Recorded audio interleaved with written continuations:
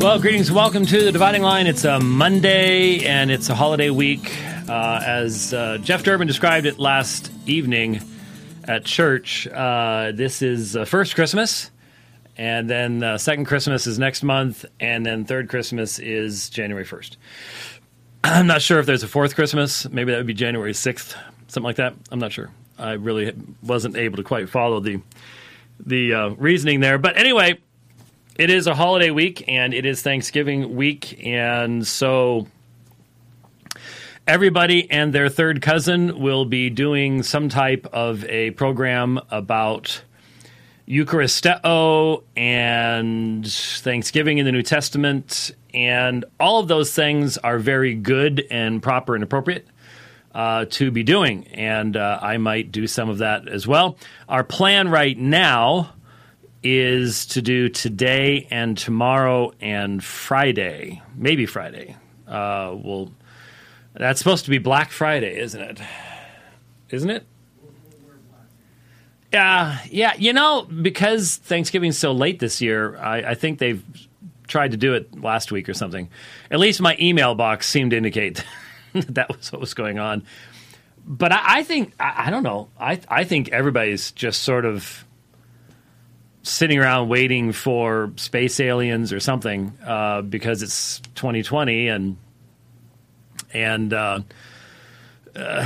there's just, I mean, who's really looking forward to going Happy New Year? Because everybody wants to go, man, 2020 finally. But I think most of us are sitting here going, What are the chances that 2021 is going to somehow turn all this around? None, especially given the results of the election. Zero, actually. I think most of us are sitting here going, January 21st, huh? Okay, well, what's going to happen January 21st? Well, there's going to be a flood of executive orders, and every little patch and every little encumbrance that has been granted over the past 4 years. For example, not suing the sisters, the poor, the little nuns for providing contraceptive coverage. The brakes come off on that. You go back after the nuns. And freedom of religion, freedom of conscience, protections for doctors and pharmacists, that all goes. All the defunding of any kind whatsoever for Planned Parenthood. Well, I can guarantee that all goes. It's... Of course, between now and the 21st, you have January 5th. That's a pretty important date there in Georgia, where the Senate is determined by that one election. And if those two seats go blue, which, given how everything else has gone, I wouldn't be shocked at that at all. Then, wow, what a time period we are looking forward to. So. It's a strange time of the year. Normally focused upon preparations, and there is that. We're having, I don't care if Gavin Newsom knows this because I don't live in California yet, in the sense of Arizona is moving that direction very, very quickly, unfortunately. That river over there, the Colorado River, used to be a nice border, but it's gotten quite leaky over the past number of decades, and way too many Californians now live in Arizona. And of course, thank you to all the Californians who moved from Arizona, who then vote the same idiotic policies here that you did in California, make this state stink as bad as California does. So we appreciate that very much, those of us who've been here for many, many decades. But anyway, we're going to have folks over for Thanksgiving. And not just our family, which would be big enough with the grandkids and stuff, but some folks from church as well. And so Yeah, and no, there will not be any masks whatsoever, and there will be no social distancing. There will be lots of hugging, and even amongst, I'm the William Wallace in me says, who cares? We should hug now. Because Scottish people are natural social distancers already. I mean, it's just sort of like, keep your distance, but. Hey, if someone then tells you to do that, it's like, I'm going to hug you now. So there's still that going on, but it's all got this cloud cover over it. It's you can't help but thinking about what's down the road and making plans, wise plans, you hope. But that's where we all are. So. Just a couple things at the top in events, and then I want to get into some of the scriptures with you today on the program. It's actually only supposed to be in like the 78 or something here today, and I'm actually seeing some 60s next week. Only need another 30 degrees before we can get snow. It's just been that year here in Phoenix, and has it rained almost at all? Yeah. I mean, I'm going to tell you, the cacti are dying in Phoenix right now. They really are. I had one. There was one survivor from all those cacti that we put back there, and it gave up the ghost a few weeks ago, and because it just hasn't rained. I think maybe in 2020 it may have rained for 10 minutes grand total the whole year in my backyard. So that's all there is to it. So it was pretty dusty. I'm not sure how I got onto that. Oh, but I'm still sporting a Coogee today just because it's my way of rebelling. I'll sweat through it and try to have some sense of normalcy in the midst of all this stuff. I have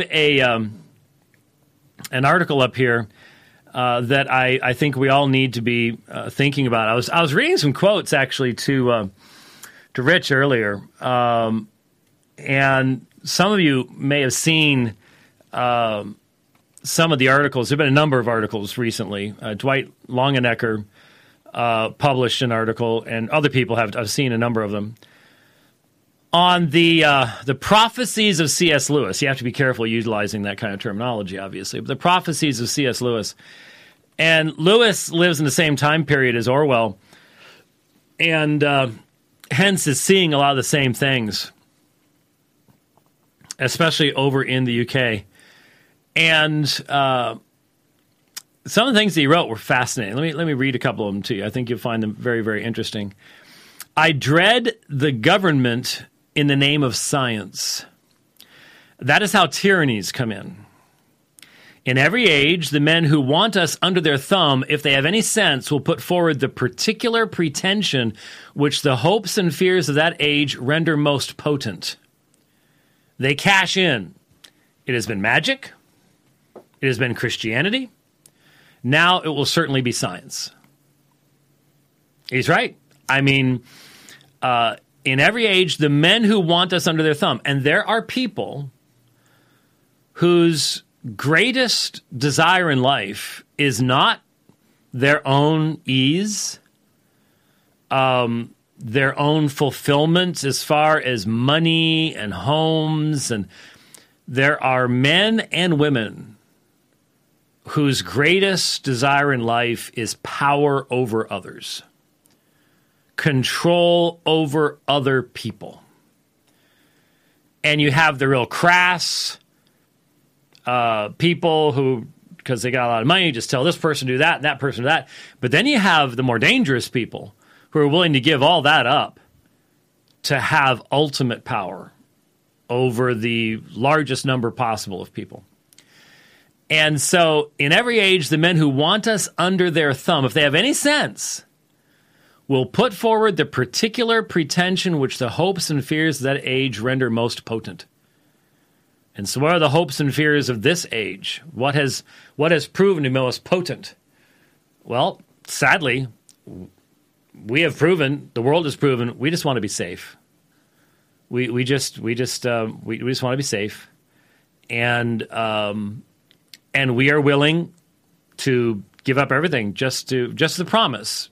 It can be a completely empty promise too, but the promise of safety.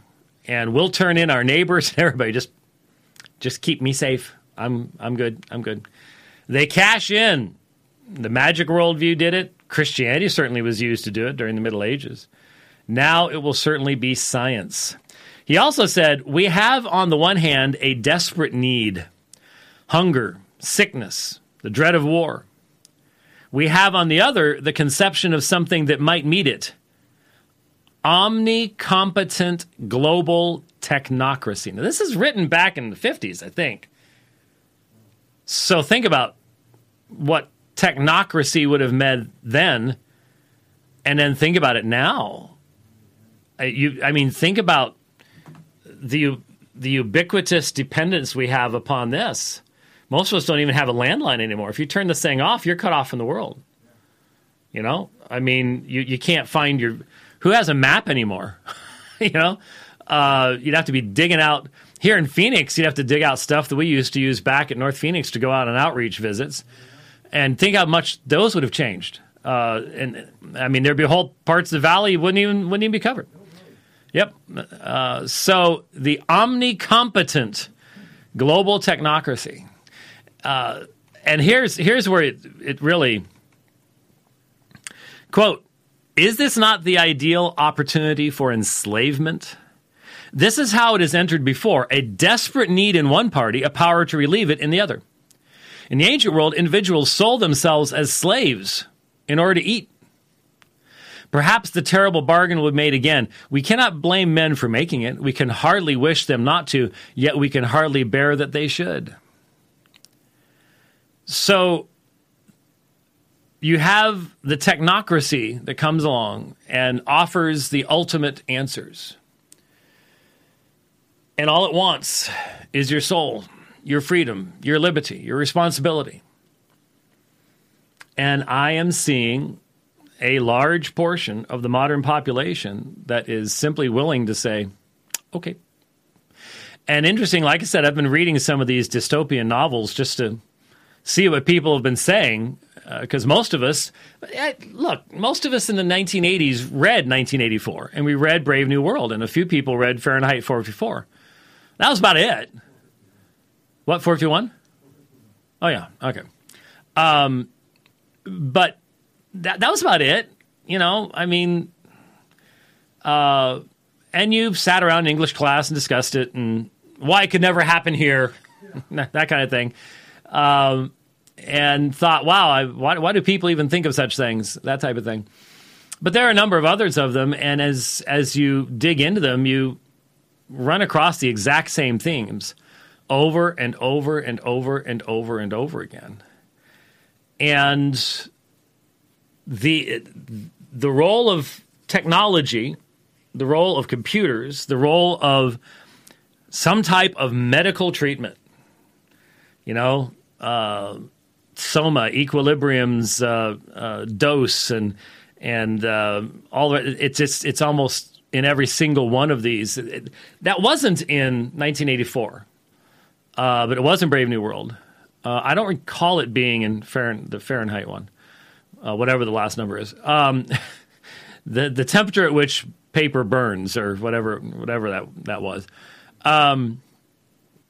but it is in all of it. And here Lewis is talking exactly about this idea. This 70 years ago. 70 years ago. C.S. Lewis saw the threat of an omnicompetent global technocracy 70 years ago. He also saw the threat to human freedom that such a global technocracy presented. I guess we could sit around and go, glad we got 70 years. Because we did. So, huh? Right. Yep. I didn't enjoy that one. That one didn't do anything for me. But anyway, Rich is talking to me across the. Sometimes you can hear that, sometimes you can't. I don't know. There you go. But C.S. Lewis, and again, this isn't some spiritual capacity. It is an observation of what's going on in the world, and it sort of kicks in with this, I suppose. Let me. This has been all over the place, so I want to go ahead and take a look at it. Evidently, HBO has put out a documentary on transhood.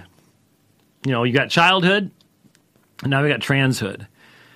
And I have mentioned a number of times, a number of you have taken my suggestion and have read Irreversible Damage by Abigail Shrier. Again, I tell you, it's not a Christian book, but it's a well-researched book, well-written book. You can come to your own conclusions on things, and that's obviously something you need to do. But it is a well-written warning about the craze, and it is a craze. It is. These people weren't born that way. In fact, she goes through and she documents how many videos you can find online of people coaching you on how to get testosterone injections and coaching you on how to say, "Oh, I've always felt that I was this way," even though there's zero evidence they did. It's a lie. And there are a lot of these people who have gone through it. They're now ruined for life, physically, mentally, sexually, saying, This started when I started seeing it on the internet. I told the doctors I had always felt this way. It was a lie. It was a lie. And so this is a part, again, of this worldview that is at the center of the Great Reset. We need a much better term than the Great Reset. I mean, it's social, it's global, socialist, techno-totalitarianism, but you can't even say that 3 times slow, let alone fast. So Big Brother is probably copyrighted somewhere. And besides, that's so sexist. Anyways, so, I mean, they wouldn't even want to use that. So the copyright's expired? Okay. But this global movement that is enshrined in the Green Deal and the most radical of the environmentalist initiatives, the destruction of economies, transportation, and, of course, the radical diminishment of the human population of the earth. These folks want to stop reproduction, or at least minimize it and limit it. They're eugenicists to the core. They want to limit it to the right kind of people, the children of the elites, not us hoi polloi out here that would dare to have more than 2 children or really more than 1 child. And so this whole worldview that is out there destroying young girls, having them inject themselves with testosterone so as to neuter themselves, as to destroy their ability to reproduce.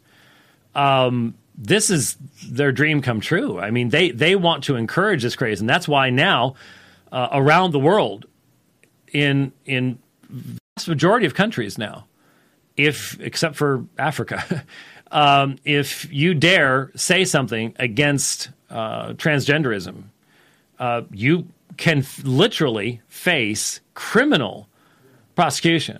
You can say anything you want against Christianity. That's fine. That's okay.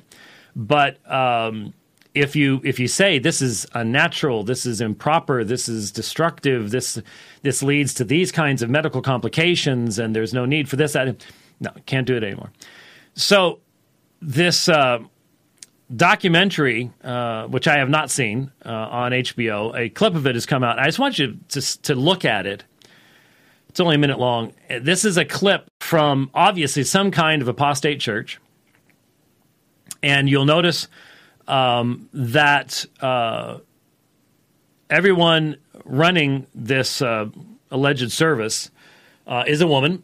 It's one of the clearest obvious signs that it's apostate from the beginning. But what are they doing? And what does this tell us? Well, most of you have already seen this. Let's just take a look at it and comment on it. Good morning.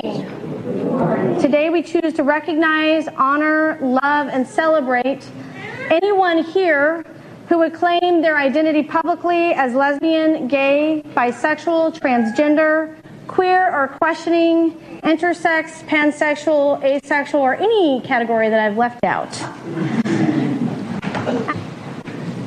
This is Phoenix.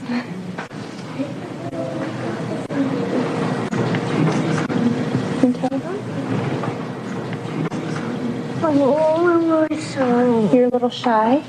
Do you want to tell everyone if you're a boy or a girl? I just want to tell them that I'm a girl. Okay, you can tell them that.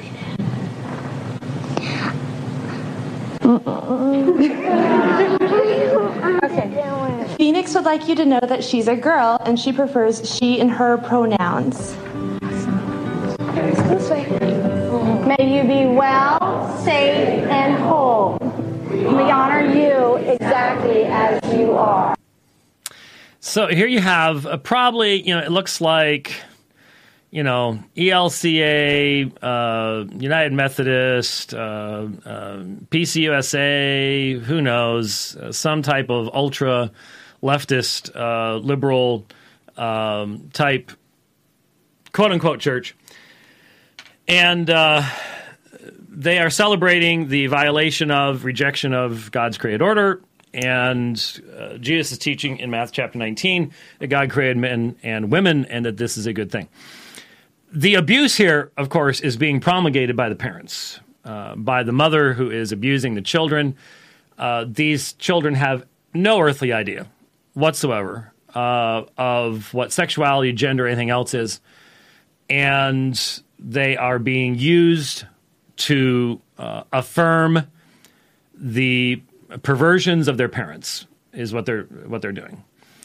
And then you add to it the affirmation of an apostate Christian group, and you have what we were seeing on HBO. There was another picture. Here Matt Walsh put this out, and I think it's the same woman. Looks the same. But here, a mother puts her 4-year-old son in a dress and reads him LGBT propaganda. You're literally watching her brainwash the child into thinking she's a girl. It's no mystery how children end up trans. This is it right here. And it's true. There's no question about it. This is child abuse in its fullest sense, in its complete sense. And every single person watching this right now knows that we are risking very much the posting of this program and the posting in the future of this program by daring to say that. But these children are worth it. The truth is worth it. No society that promotes this kind of thing on a wide-scale basis can long survive and will not long survive. There is no question about it. You'll notice they're not doing this in China because the Chinese know that's not going to fly. That's not going to give you an army that you can then predominate. You can dominate everybody else with. But they certainly are giving lots of money to promote it being done here because that's much more efficient to destroy your enemy from within than to have to try to destroy them from without. And they have succeeded. They succeeded only a few weeks ago here in the United States. They really did. I mean, the Chinese Communist Party is absolutely ecstatic. Absolutely ecstatic. Ecstatic as well with their evangelical cohorts and the people that worked with them to bring that about. They are so happy. But this transgender ideology, again, I just highly recommend to everybody that book, and there are others that are likewise very helpful in understanding what in the world is going on with this transgender movement. It is truly astonishing in what's happening there. Okay, let's put aside some of that stuff, which is just, I don't know. we have to warn our children. We have to, we certainly have to be doing what previous generations have not done. And that is affirming in our children God's creative role in having made them as they are. Parents, you need to communicate with such clarity and force and repetition the fact that God has made each one of your children the way that they are, given them the gifts that they have, and calls them to serve Him with those gifts in the capacities that they can find to honor and glorify Him. And that to seek to avoid and rebel against His providence in their life will result not in their happiness, but in their fundamental disappointment. That is the way to not ever experience true fulfillment. The only true fulfillment is going to be found in seeing exactly what God would have us to do in light of the gifts we were given. That was a given when I was a kid. When I was young, that was, you know, even in the Southern Baptist Church that I was in, there was a tremendous amount of discussion about, well, what's God's will for my life? And of course, that frequently became, who is God's will for my life? But before the who, there really was serious discussion of what is God's will for my life. And the question was never, you've missed the boat because you're a boy or a girl. That never even crossed anybody's mind. The idea was, in light of who I am, where I am, what my gifts are, what is God's will for my life in seeking to serve Him? There was a healthy emphasis upon that. It was an appropriate emphasis upon that. Well, now it needs to be done not just on the side as a little thing to help the kids out, but has to start earlier and has to be done so much more firmly. And while we still have this brief window to be the primary sources of instruction, I truly am. I hope and pray that I am wrong. I hope and pray that I'm wrong. But given what's going on elsewhere, like I was going to say, I'm sorry, I started something there and I stopped. I apologize. There is a trial going on in Bremen, Germany. Pastor Olaf Latzel has been charged with sedition by the prosecutors representing the government of the nation of Germany. Sedition. That sounds pretty serious. Well, it is. It is a serious charge. What did he do? He did a family and marriage conference in Germany, in German. And in the course of his teaching, he made reference, for example, to something that is called the, I think it's called, well, wait a minute, I've got to get the German up here. There it is. He made reference to the, I will find it here eventually. There it is, Christopher Street Day. And I didn't know what Christopher Street Day was, had to look it up. It is the equivalent of a gay pride day. It's based on Stonewall. America has exported this. We bear the brunt of the guilt of this. There's no question about it.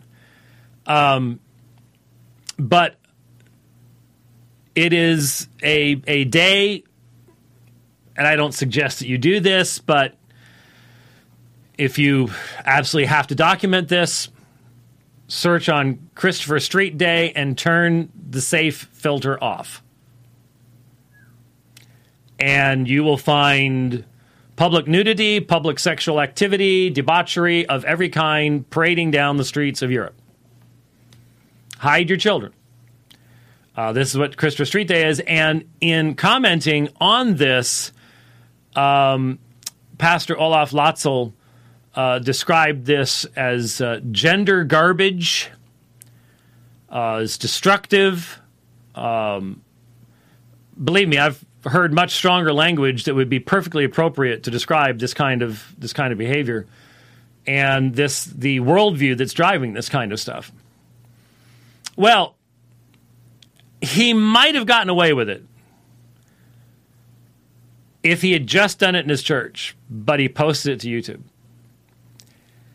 And it wasn't YouTube that even took it down, but it was the government of Germany that utilizing hate crimes legislation. And what's hate crimes? Well, as we all know, in Europe, under the EU,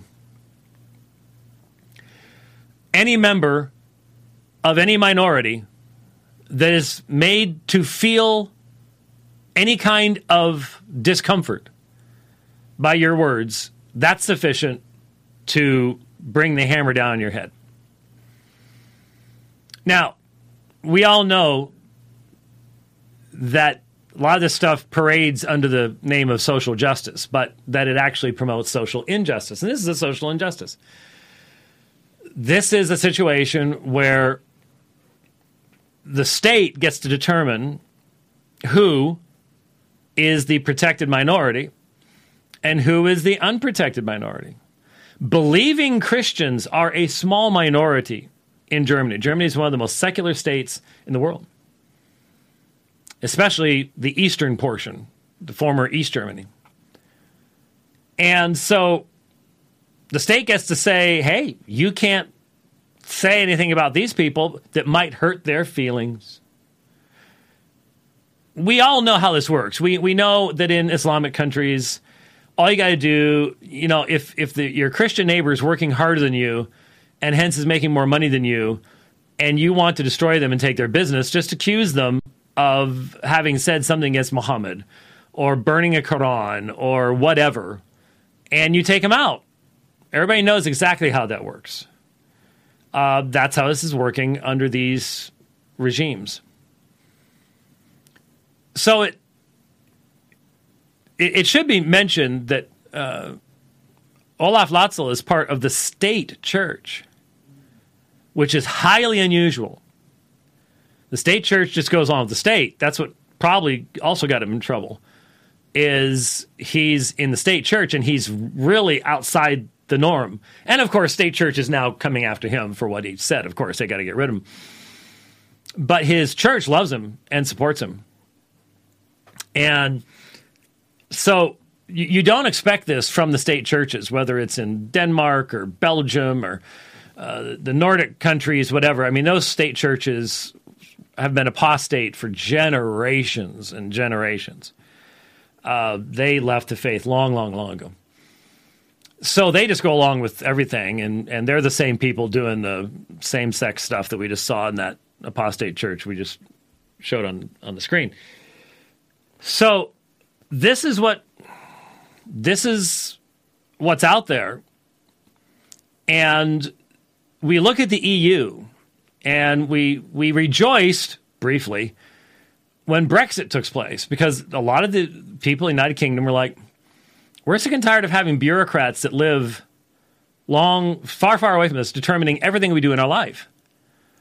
Well, that's what the EU is all about. And basically, the result of the American election is going to be a global EU, because that's where Biden and Harris are. And national sovereignty is simply going to be sacrificed. And very, very quickly, especially if those 2 Senate seats are stolen up, go blue.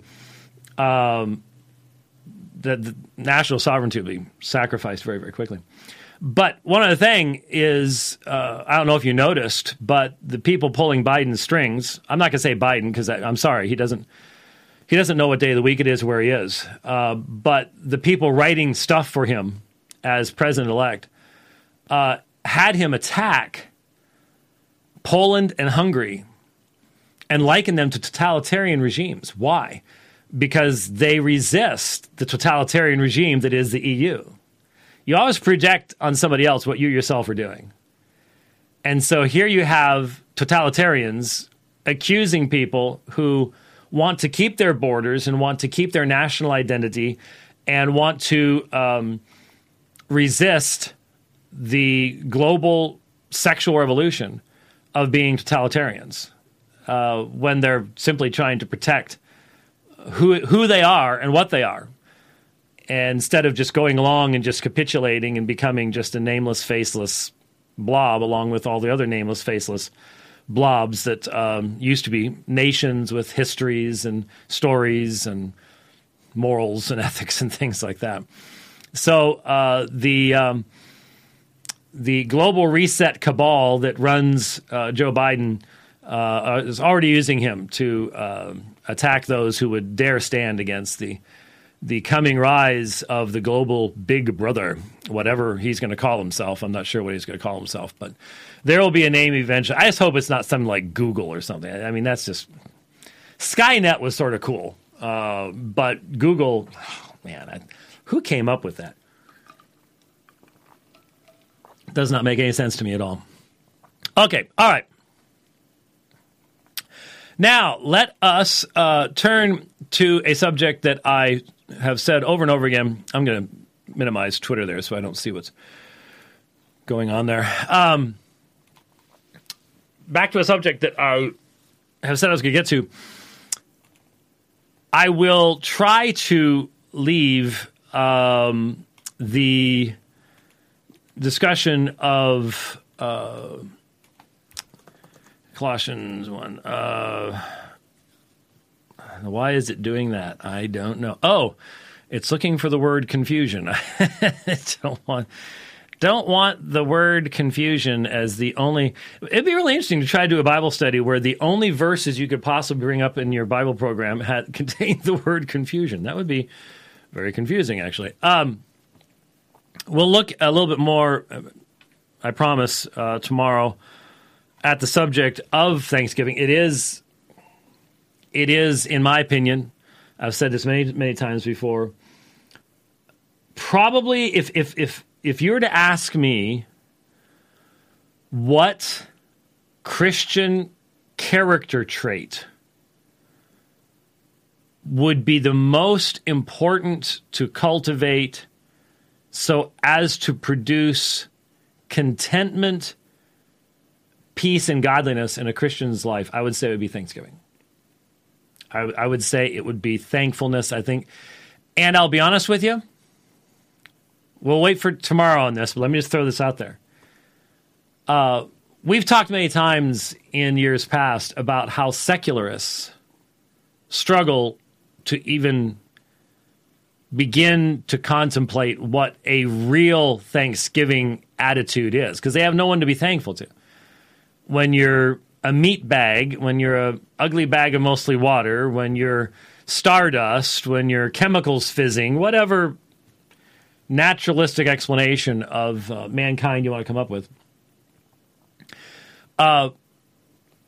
Thanksgiving has no meaning, because Thanksgiving has to have an object. You're giving thanks to someone. Trying to give thanks to something doesn't make any sense. And so we've talked about this. This is the one holiday per year that is so distinctly Christian that the secularists just can't even begin to grasp it. And of course, the secularists therefore would be like, and that's why if we ask you to give it up just for 1 year, you really think it's just for 1 year? You really think it is?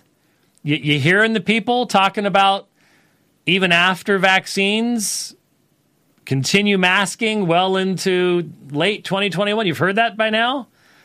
And you think they're ever going to give that up? Once you hand them the power, do you think they're going to give it back? Come on, wake up. Hello.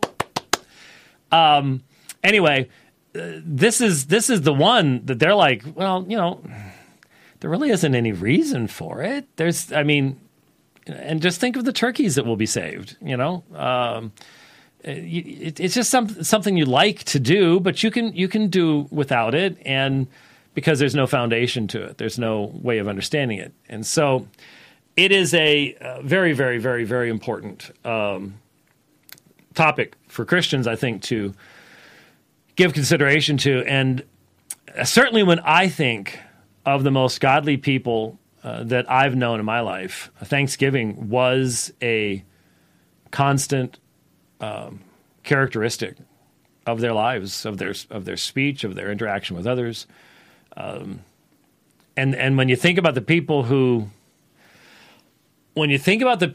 have caused the most division and dissension in churches, are they ever people that are marked by being thankful? Nope, never. So we'll think about that, and that's certainly something to be thinking about this week. But can we wind the clock back? I hate doing this because I know it's not the efficient way of doing it. But remember, what was it, 3 weeks ago? A month ago now? I listened to the debate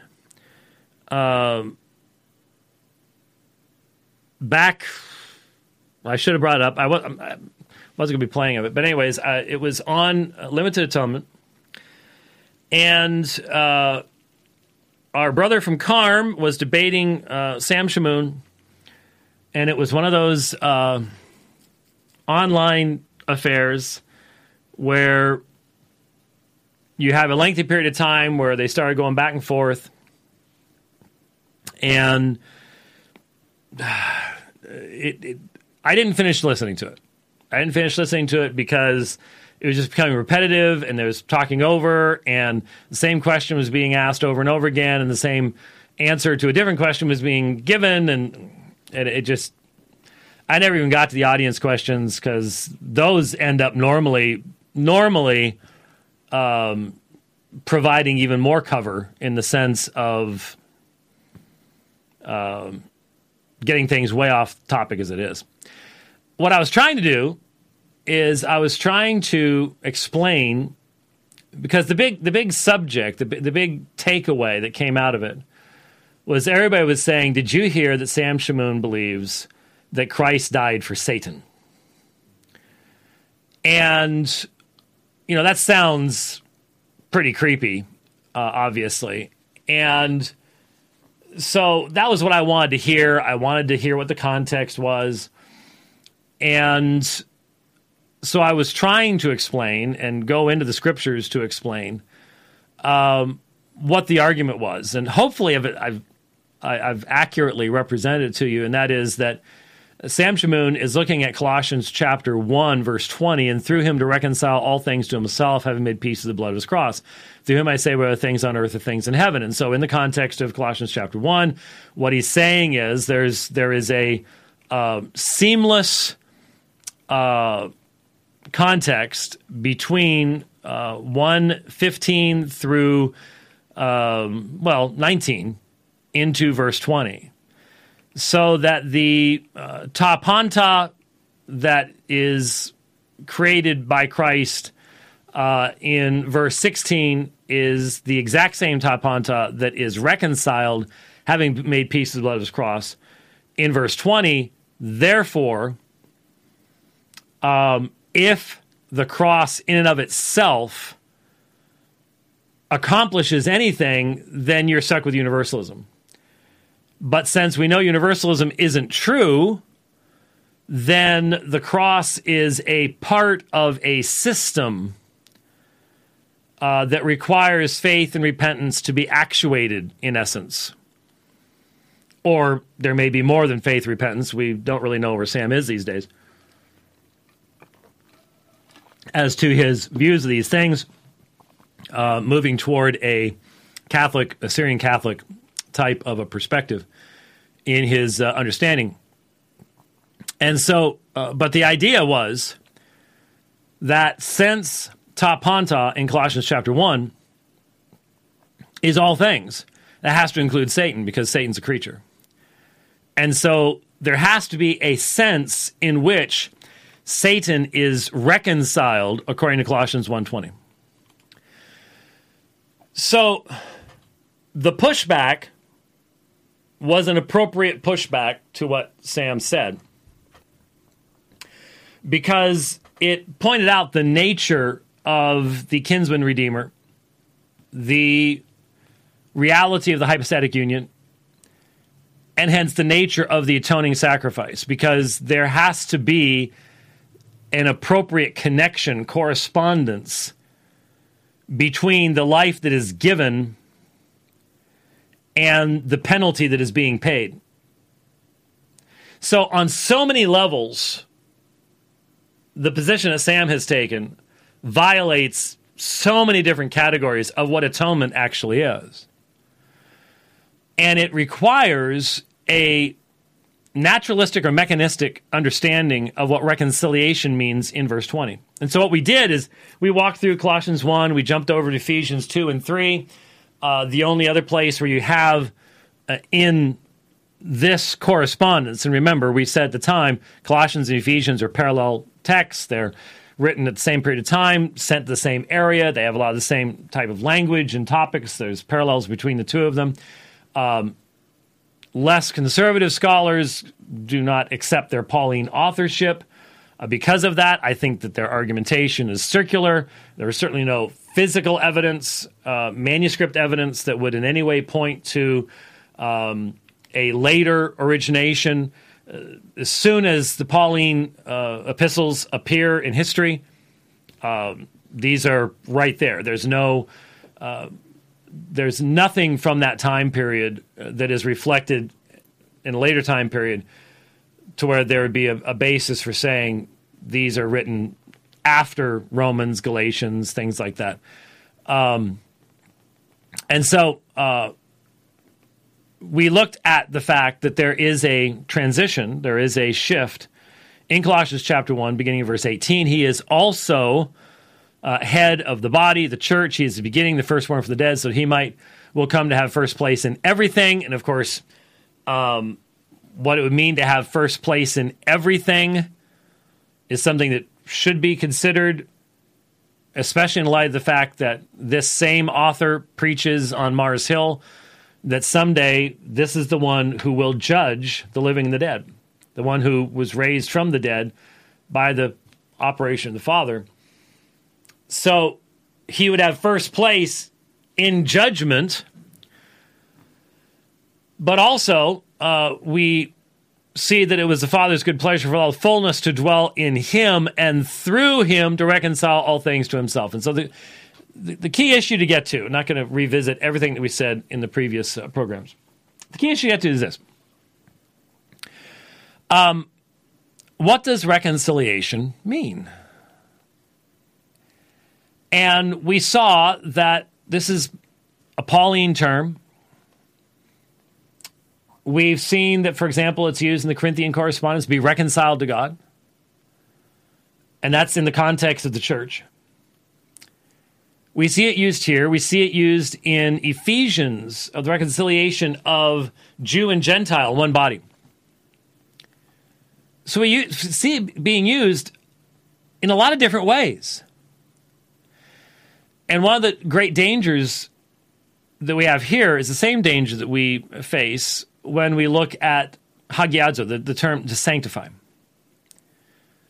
Most Christians are aware of the fact that when we talk about sanctification, we are talking about two different aspects of a divine action.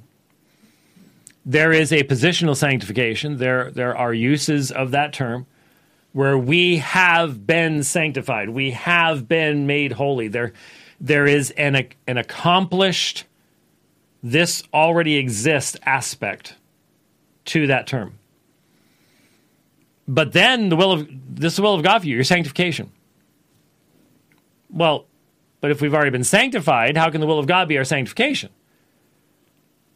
And so it's not just the now and the not yet, which is always present in Paul's discussion. But there is the positional and the experiential. a recognition that in Paul, for example, we've already been seated in the heavenly places. And yet, what are we doing? We are awaiting the redemption of the body. So we're seated in the heavenly places, but we're not seated in the heavenly places. Positional, experiential. Sanctification, we've been sanctified, set apart. We are being sanctified.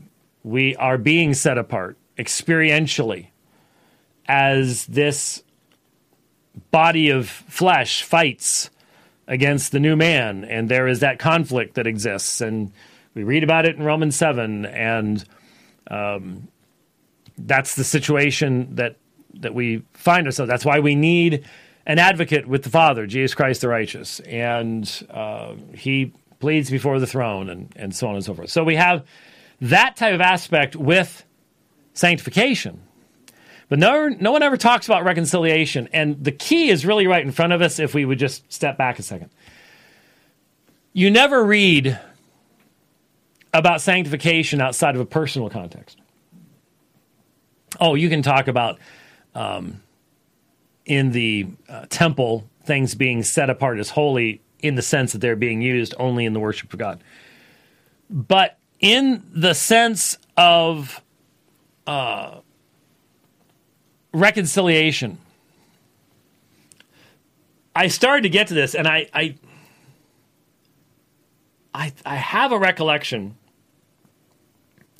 I know I had on my screen here. That's the hard thing when you start a topic and then you try to pick it back up later.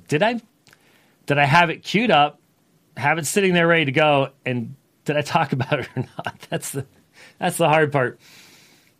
Some people with big budgets would have people, hey, go find out if I actually talked about that. But Rich just looks at me and goes, when I ask him to do that. And appropriately so, I might say. I'm supposed to do my own work. Keeps me humble that way. Anyway, so I think I mentioned, but I'll mention it again briefly. One of the most interesting references I found in looking at the use of the reconciliation semantic, the semantic domain of the terms that come together in the term reconciliation, was the description of Alexander the Great. I'm looking at Rich. Is ringing no bells? A little bit actually, but it's been a long time. So, there is a reference utilizing that terminology, calling Alexander the Great the reconciler of the world. And well, I mentioned this in a sermon over the summer too, and I think it may have been a sermon up north. So there may have been part of that too. How was Alexander the Great, who conquered a massive portion of the known world before age 33, how could he be called the reconciler of the world? If he killed hundreds of thousands, if not millions, in his military campaigns, enslaved millions, certainly laid the foundation for Rome's later expansion with the spread of Greek culture and language into those areas. Though Rome never got as big. Well, Rome went farther west, obviously, but not nearly as far east as Alexander did. Anyway, how can he be called a reconciler? Well, I think that's where we start to realize that reconciliation likewise needs to have the same range of categories applied to it as something like sanctification does. Because we assume, because we're using English, that to reconcile takes two parties that are being brought back into appropriate relationship.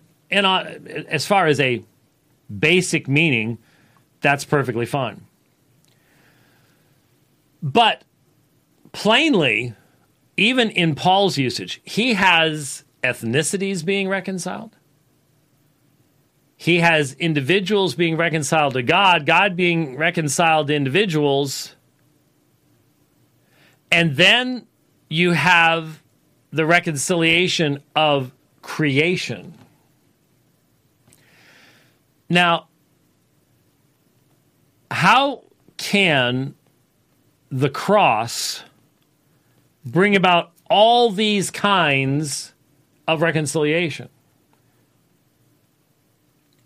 My suggestion to you is what was missed in the debate, honestly, it was touched on once, but was not expanded upon in the part that I heard. Maybe it became the big topic later on. I don't know. But in the first, hour and a half, hour 45 minutes, 2 hours, whenever it was, I mentioned, I think it was an hour and 40 minutes in or something when I stopped. I forgot what it was.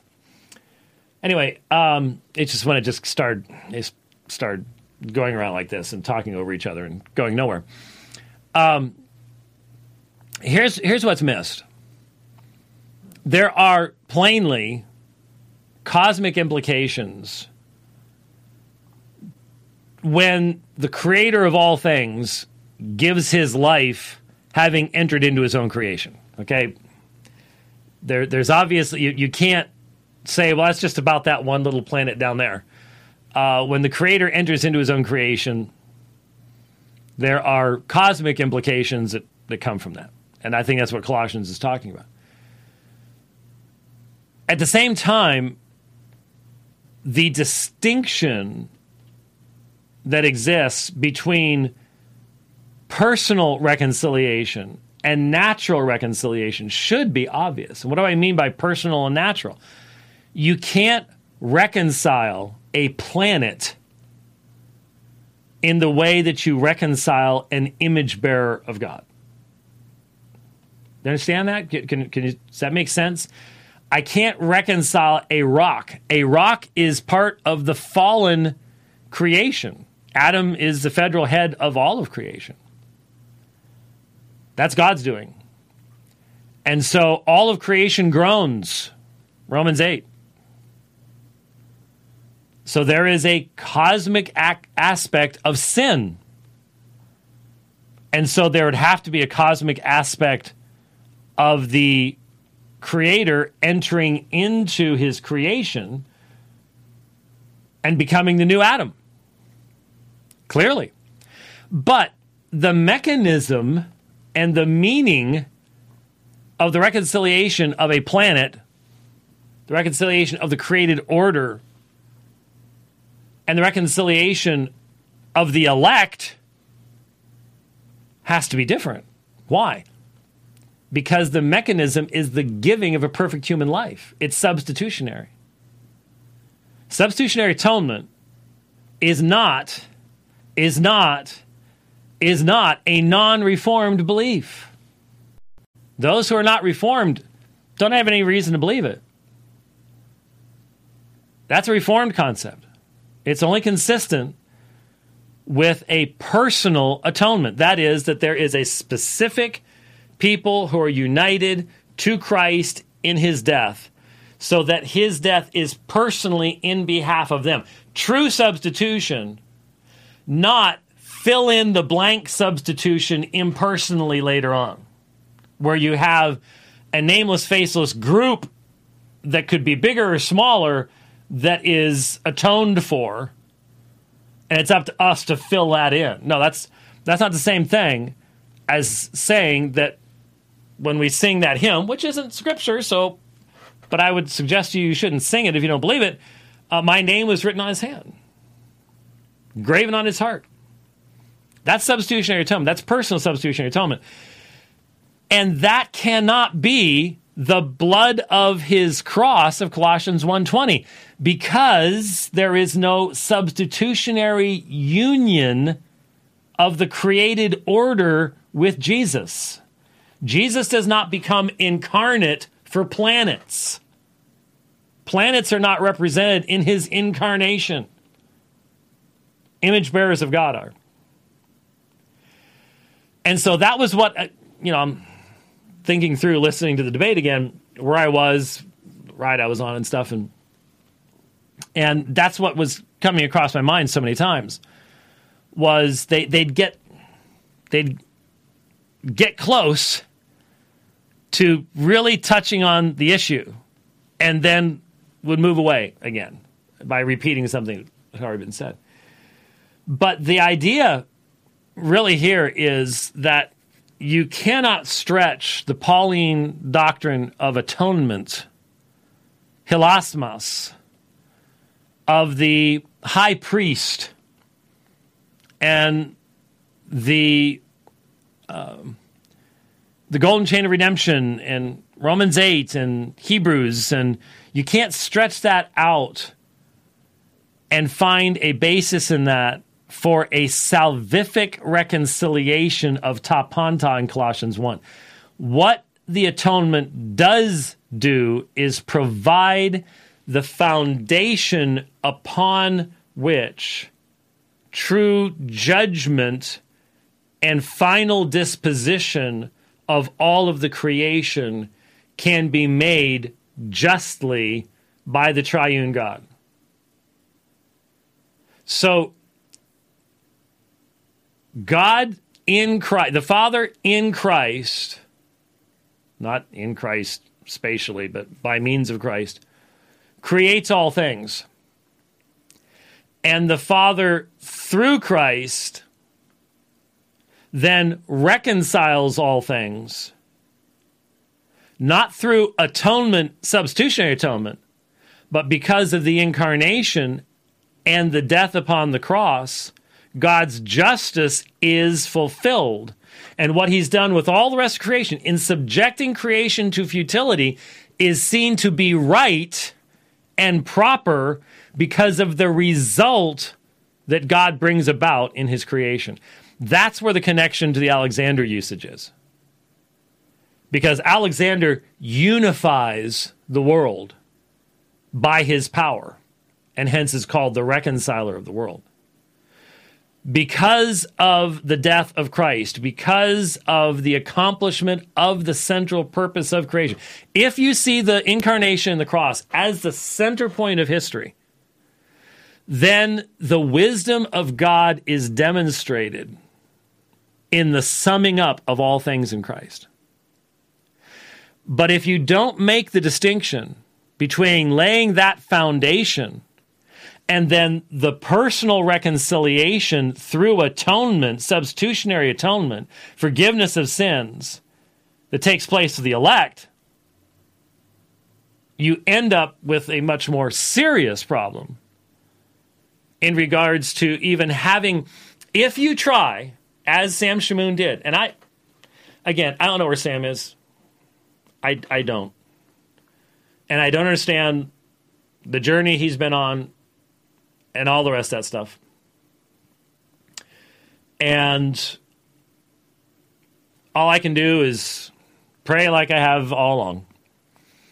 But it would seem to me that Sam should have thought of this. Atonement requires the appropriate nature of the object that is given as a sacrifice. Why didn't the blood of bulls and goats ever actually provide final and complete forgiveness? Why was that? Because there was not a direct correspondence. It was a representation. It was a shadow. It was a picture of what was yet to come. Why did Jesus have to be the God-man? Why did he have to be the Theanthropos? Why did the Logos have to become Sarx? Why couldn't the Logos just look like Sarx? Just look like flesh? Did there actually have to be a hypostatic union?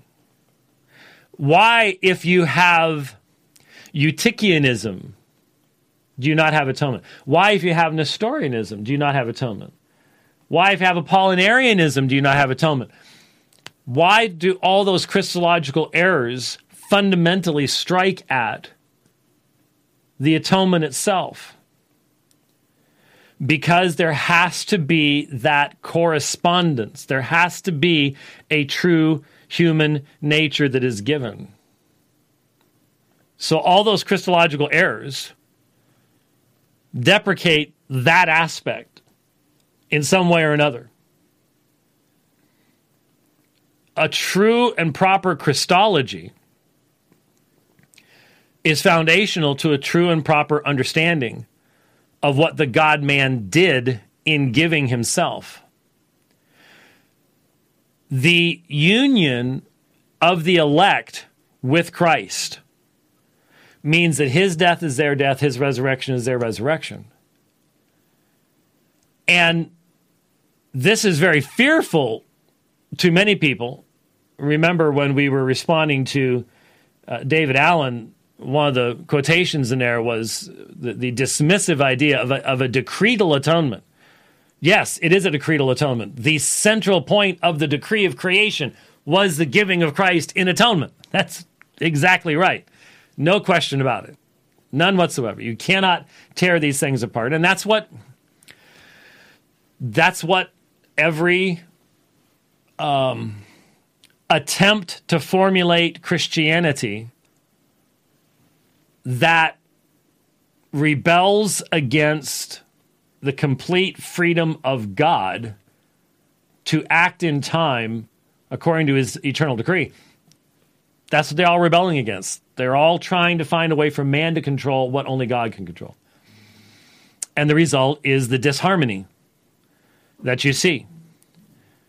So there is a harmonious understanding of what reconciliation is that recognizes that the created order subjected in the Father's wisdom to the headship of Adam is reconciled by the death of the second Adam. That likewise sees that reconciliation then provides God the basis for his judgment, but does not mean bringing two persons, because the creation is not personal in and of itself, back into proper relationship with one another soteriologically. So there you might call it a forensic or a legal or a naturalistic as in nature concept of reconciliation that comes about because of the cross. But that's not the same thing as the soteriological, intentional, redemptive purpose of the Son and the union of the elect with him in his death. That's what has to be. Once you have the synergistic concept given entrance into your system, then the coherence of always having the decree of God giving consistency to what God does, it's gone. Because that's the one thing you're taking out. You're now putting man in charge. It may only be of that much, but that's the whole point. That's where you're putting man's will, and the coherence, the consistency comes apart. And so when if you ask, is there any sense in which you could agree with what Sam Shamoun was saying? This is the only sense in which you could say it. The demonstration that is made in the death of the God-man upon the cross, reconciling all things to God, provides the just foundation for the judgment and condemnation of Satan and the demons. The idea and the very creation of them. Because what's the objection atheists have all the time? Well, why did God even bother to create all these people? The reality is that the ultimate goal is the demonstration of the character of God in the God-man and the salvation of a unique people. And everything else, ta panta, that God creates is necessary to the full demonstration of his character. and is hence reconciled when that demonstration is fully accomplished in the incarnation, death, burial, resurrection, the ministry of the life of Jesus Christ. So the existence of Satan is part of God's wisdom in the demonstration of who he is, what his character is, what his power and justice is, and what his love and mercy is. That's the level of reconciliation.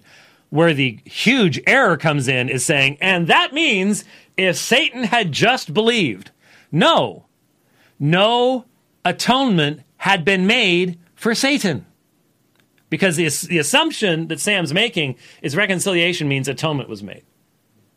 Because he's not made the proper distinctions, doesn't see the different uses of reconciliation, even in Paul's own vocabulary. And there was no basis for Satan to be offered anything, because there is no corresponding offering that has been made for Satan and angels. And that point was made, by the way. At least once, maybe twice. But once you get into that back and forth time, it can get lost. But it was made. It was made. Matt did say that.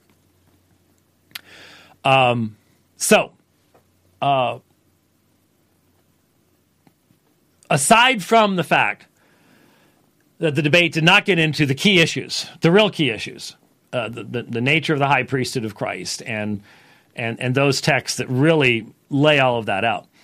What it did get into, this particular area, I wanted people to understand, and I think as much as Sam seems to be back on the anti-James White trail that he's been on more than once before, my hope is that as Sam listens to this, he'll go, okay, he did accurately explain to people what I was saying. Went to the text, said what I was saying, accurately represented it, and at least in responding to the people who are going, I can't believe if someone would say that, at least you understand where he was coming from. And hopefully by unpacking it, have a better idea of why I think he's still wrong. But you want to say someone's wrong about what they're actually wrong about, even if they don't know what they're actually wrong about, rather than just simply that sounds terrible. Well, yeah, it sounds terrible, but there are a number of truths that sound terrible depending on how you express it initially. And so let's be careful in how we go those particular directions. So, like I said, it was there were numerous other points that I wanted to comment on that let's put it this way. I remember thinking, boy, there's so many things we could talk about here, but having had so much time now pass, I had to focus upon the primary issue that is found here. But it is hopefully helpful to everyone to recognize that when you are exegeting Colossians and Ephesians, always, always, always see them in parallel with one another. Always check usage in Ephesians when you're in Colossians and vice versa, because no one should think about looking at an incident in Mark that's also found in Matthew and Luke without looking at Matthew and Luke. Very same situation when you're looking at Colossians. If you do not have them both open at the same time. Did any of you see? That reminds me. This is cool. Did any of you see? I posted the awesome video that was posted last week about Mars. Did you do that? You're the one that said I was trying to get you to have a headache, wasn't it? Oh, yeah. You didn't get it to work, did you? My eyes won't do that. There's a stereogram video that someone did, because Mars is pretty much at apposition right now. The closest it's going to be for like 30 some odd years or something, or 16 years. I forget. Anyways, it's real close. And so even smaller telescopes are getting really good views of Mars right now. I haven't gotten mine out, and I probably won't, and I feel terrible and guilty and stuff like that. But anyway, it's 2020. They put out this awesome video where when I first looked at it, I didn't understand what I was looking at. But then I put my finger in front of my nose, and it helped me to sort of and you can, if you cross your eyes and bring them together as one, it's 3D. And so you're literally watching this high-resolution globe of Mars that looks 3D rotating in front of your eyes. And I said, if you find this really cool, thank me, unless your eyes stick like my mom always said they would. And then don't blame me.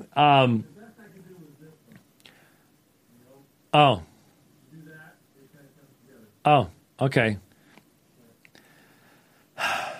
Anyway, a lot of people found it to be really, really, really cool. If you haven't seen it, check it out, because it is, at least have your kids check it out, because it's really, really, really neat. And what that reminded me of was just today, on the very rim of the sun, a rather massive, as in probably 3 times the size of the Earth, sunspot has appeared. And why should I tell you about that? Because that means the sun is definitely into its next cycle. And that is this is a strange way of putting it, good thing. It's a good thing in the sense that when the sun's at its solar minimum, and it has been for quite some time, a very deep solar minimum, we actually end up with more radiation, harmful radiation coming through our atmosphere than when it's active.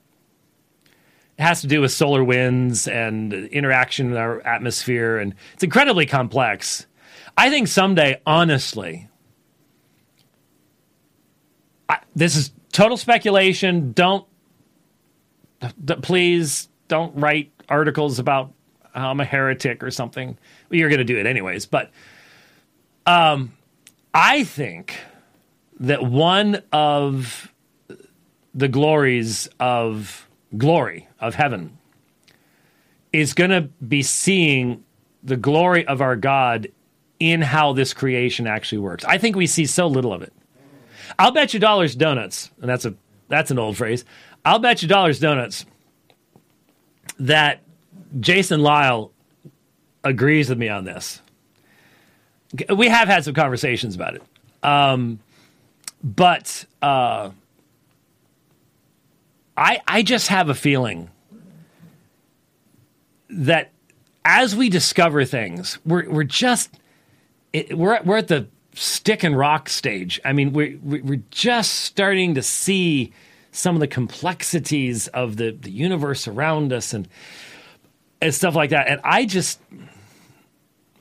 can't see why there would be such a vast universe with such incredible interactions if it wasn't going to eventually result in the glorification of God. And in eternity, what's that going to involve?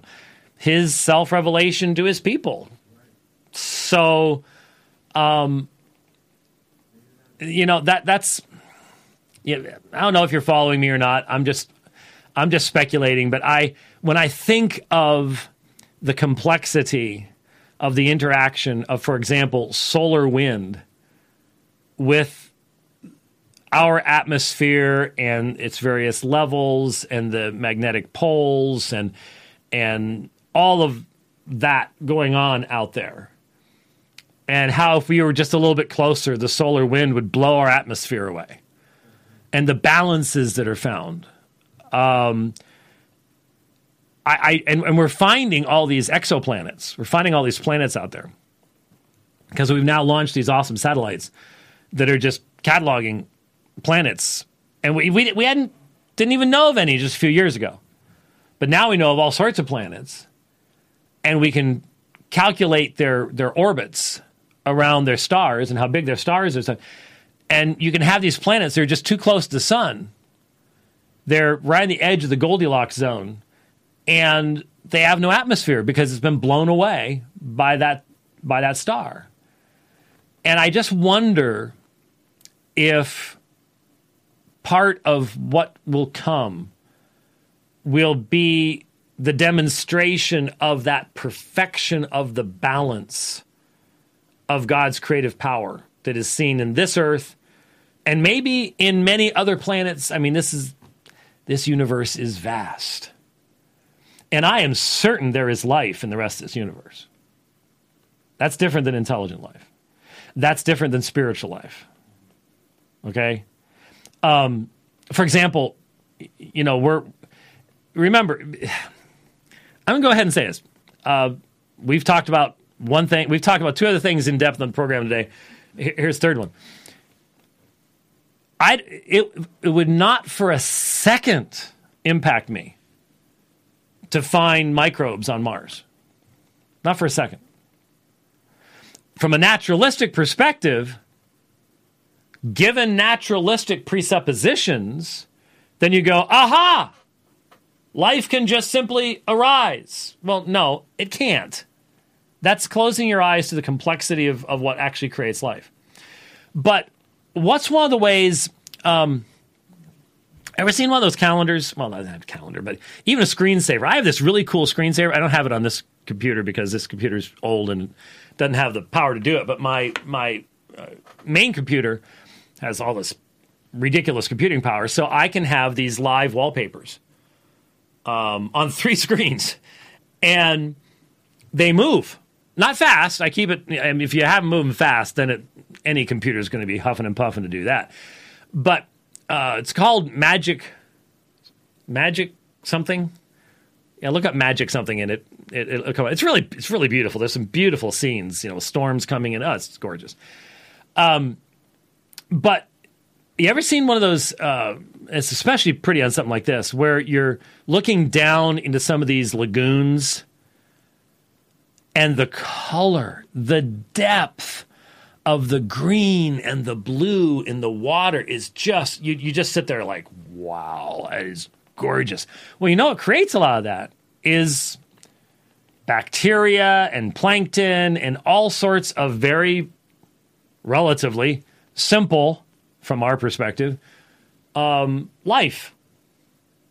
Organic compounds but reproducing creatures produce so much that beautiful color.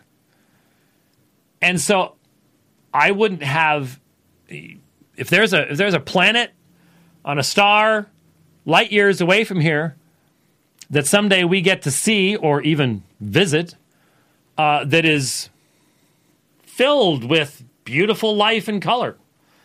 How does that in any way, shape, or form impact what the scripture says? I realize that the scriptural authors in of themselves had no idea how vast this universe is. We did not have any idea how vast this universe is as a species until the past 80 years. We had no idea. And you got to realize, if they study these things anymore, my grandchildren will grow up. I don't know if they know this yet. I think I told them about it. But my grandchildren will grow up with a very firm, documented amount of evidence demonstrating there is a massive black hole at the center of this galaxy. We've only known that now since the early 2000s. So less than 20 years. But their whole lives will be spent knowing an amazing truth that I wouldn't have even known how to express at their age when I was younger. So the beauty of Christianity is not that advancing knowledge does away with it. Advancing knowledge only allows us to see the glory of the Creator more and more.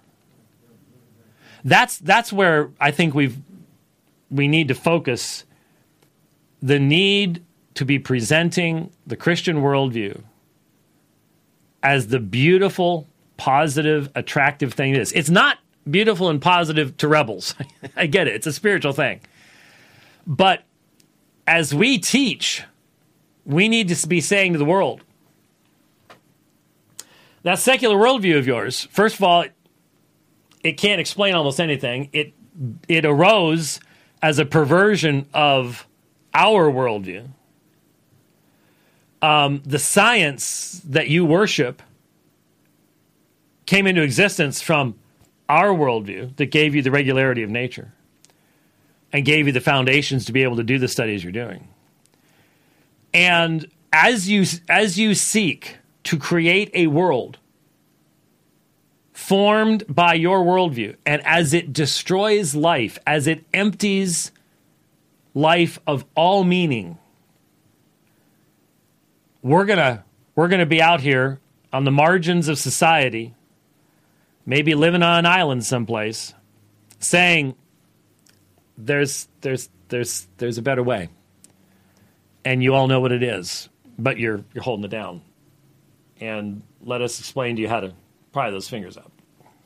And that's something that is worth holding out for and working toward. And it starts by communicating it to the next generation with passion and a depth of fervor. And that's why they want your children. That's why they want your children. And man, they have tools to do it now. And man, I do not have all the answers as to how to get around all the tools they have right now. But I remain confident of one thing. They'll always be made in the image of God. And it's always tiring to be involved in the suppression of the knowledge of God. Holding that down. Holding that down.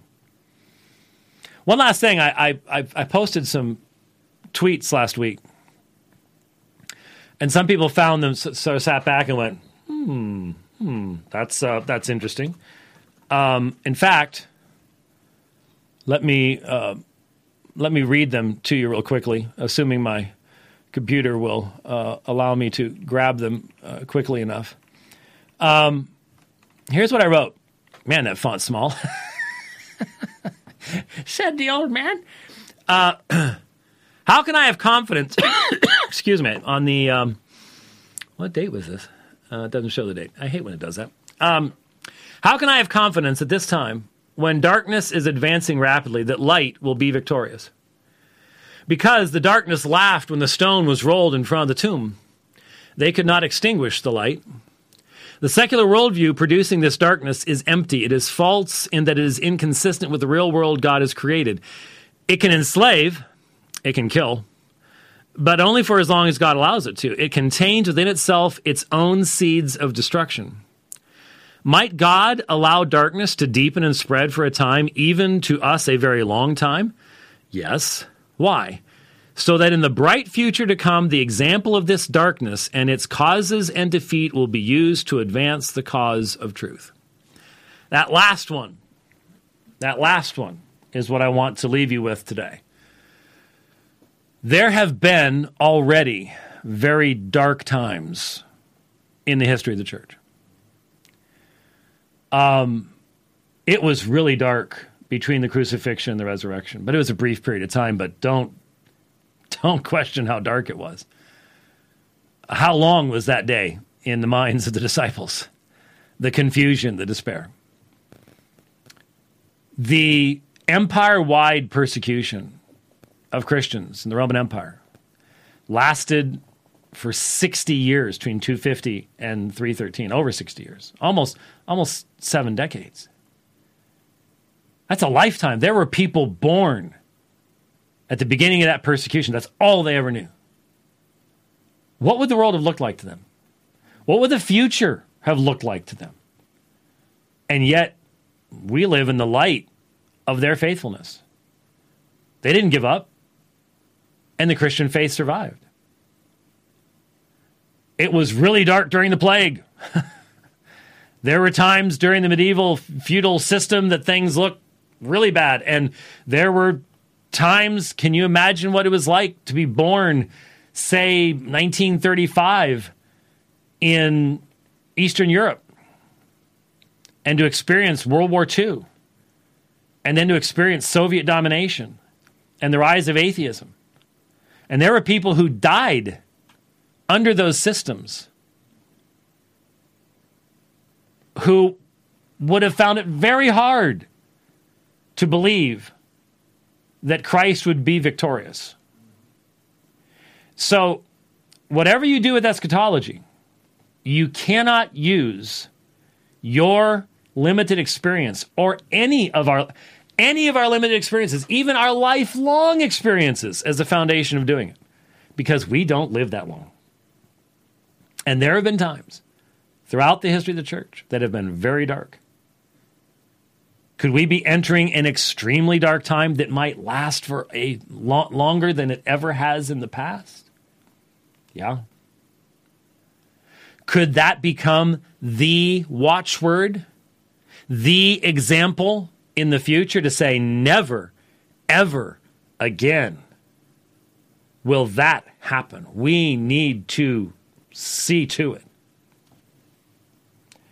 Evidently, 120 million dead in 1 century under communism wasn't enough to get it through our collectively thick heads, because we're doing it again only a few decades later. What's it going to take before we get it figured out? Well, fundamentally, it's a spiritual thing, isn't it?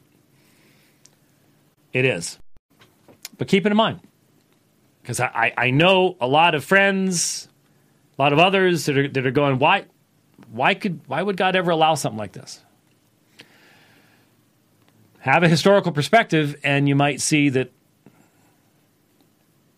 judging by where we are right now is not the way to judge what God's doing in time. So, anyways, thanks for listening to the program today. We'll be back again tomorrow, and we'll see you then. God bless.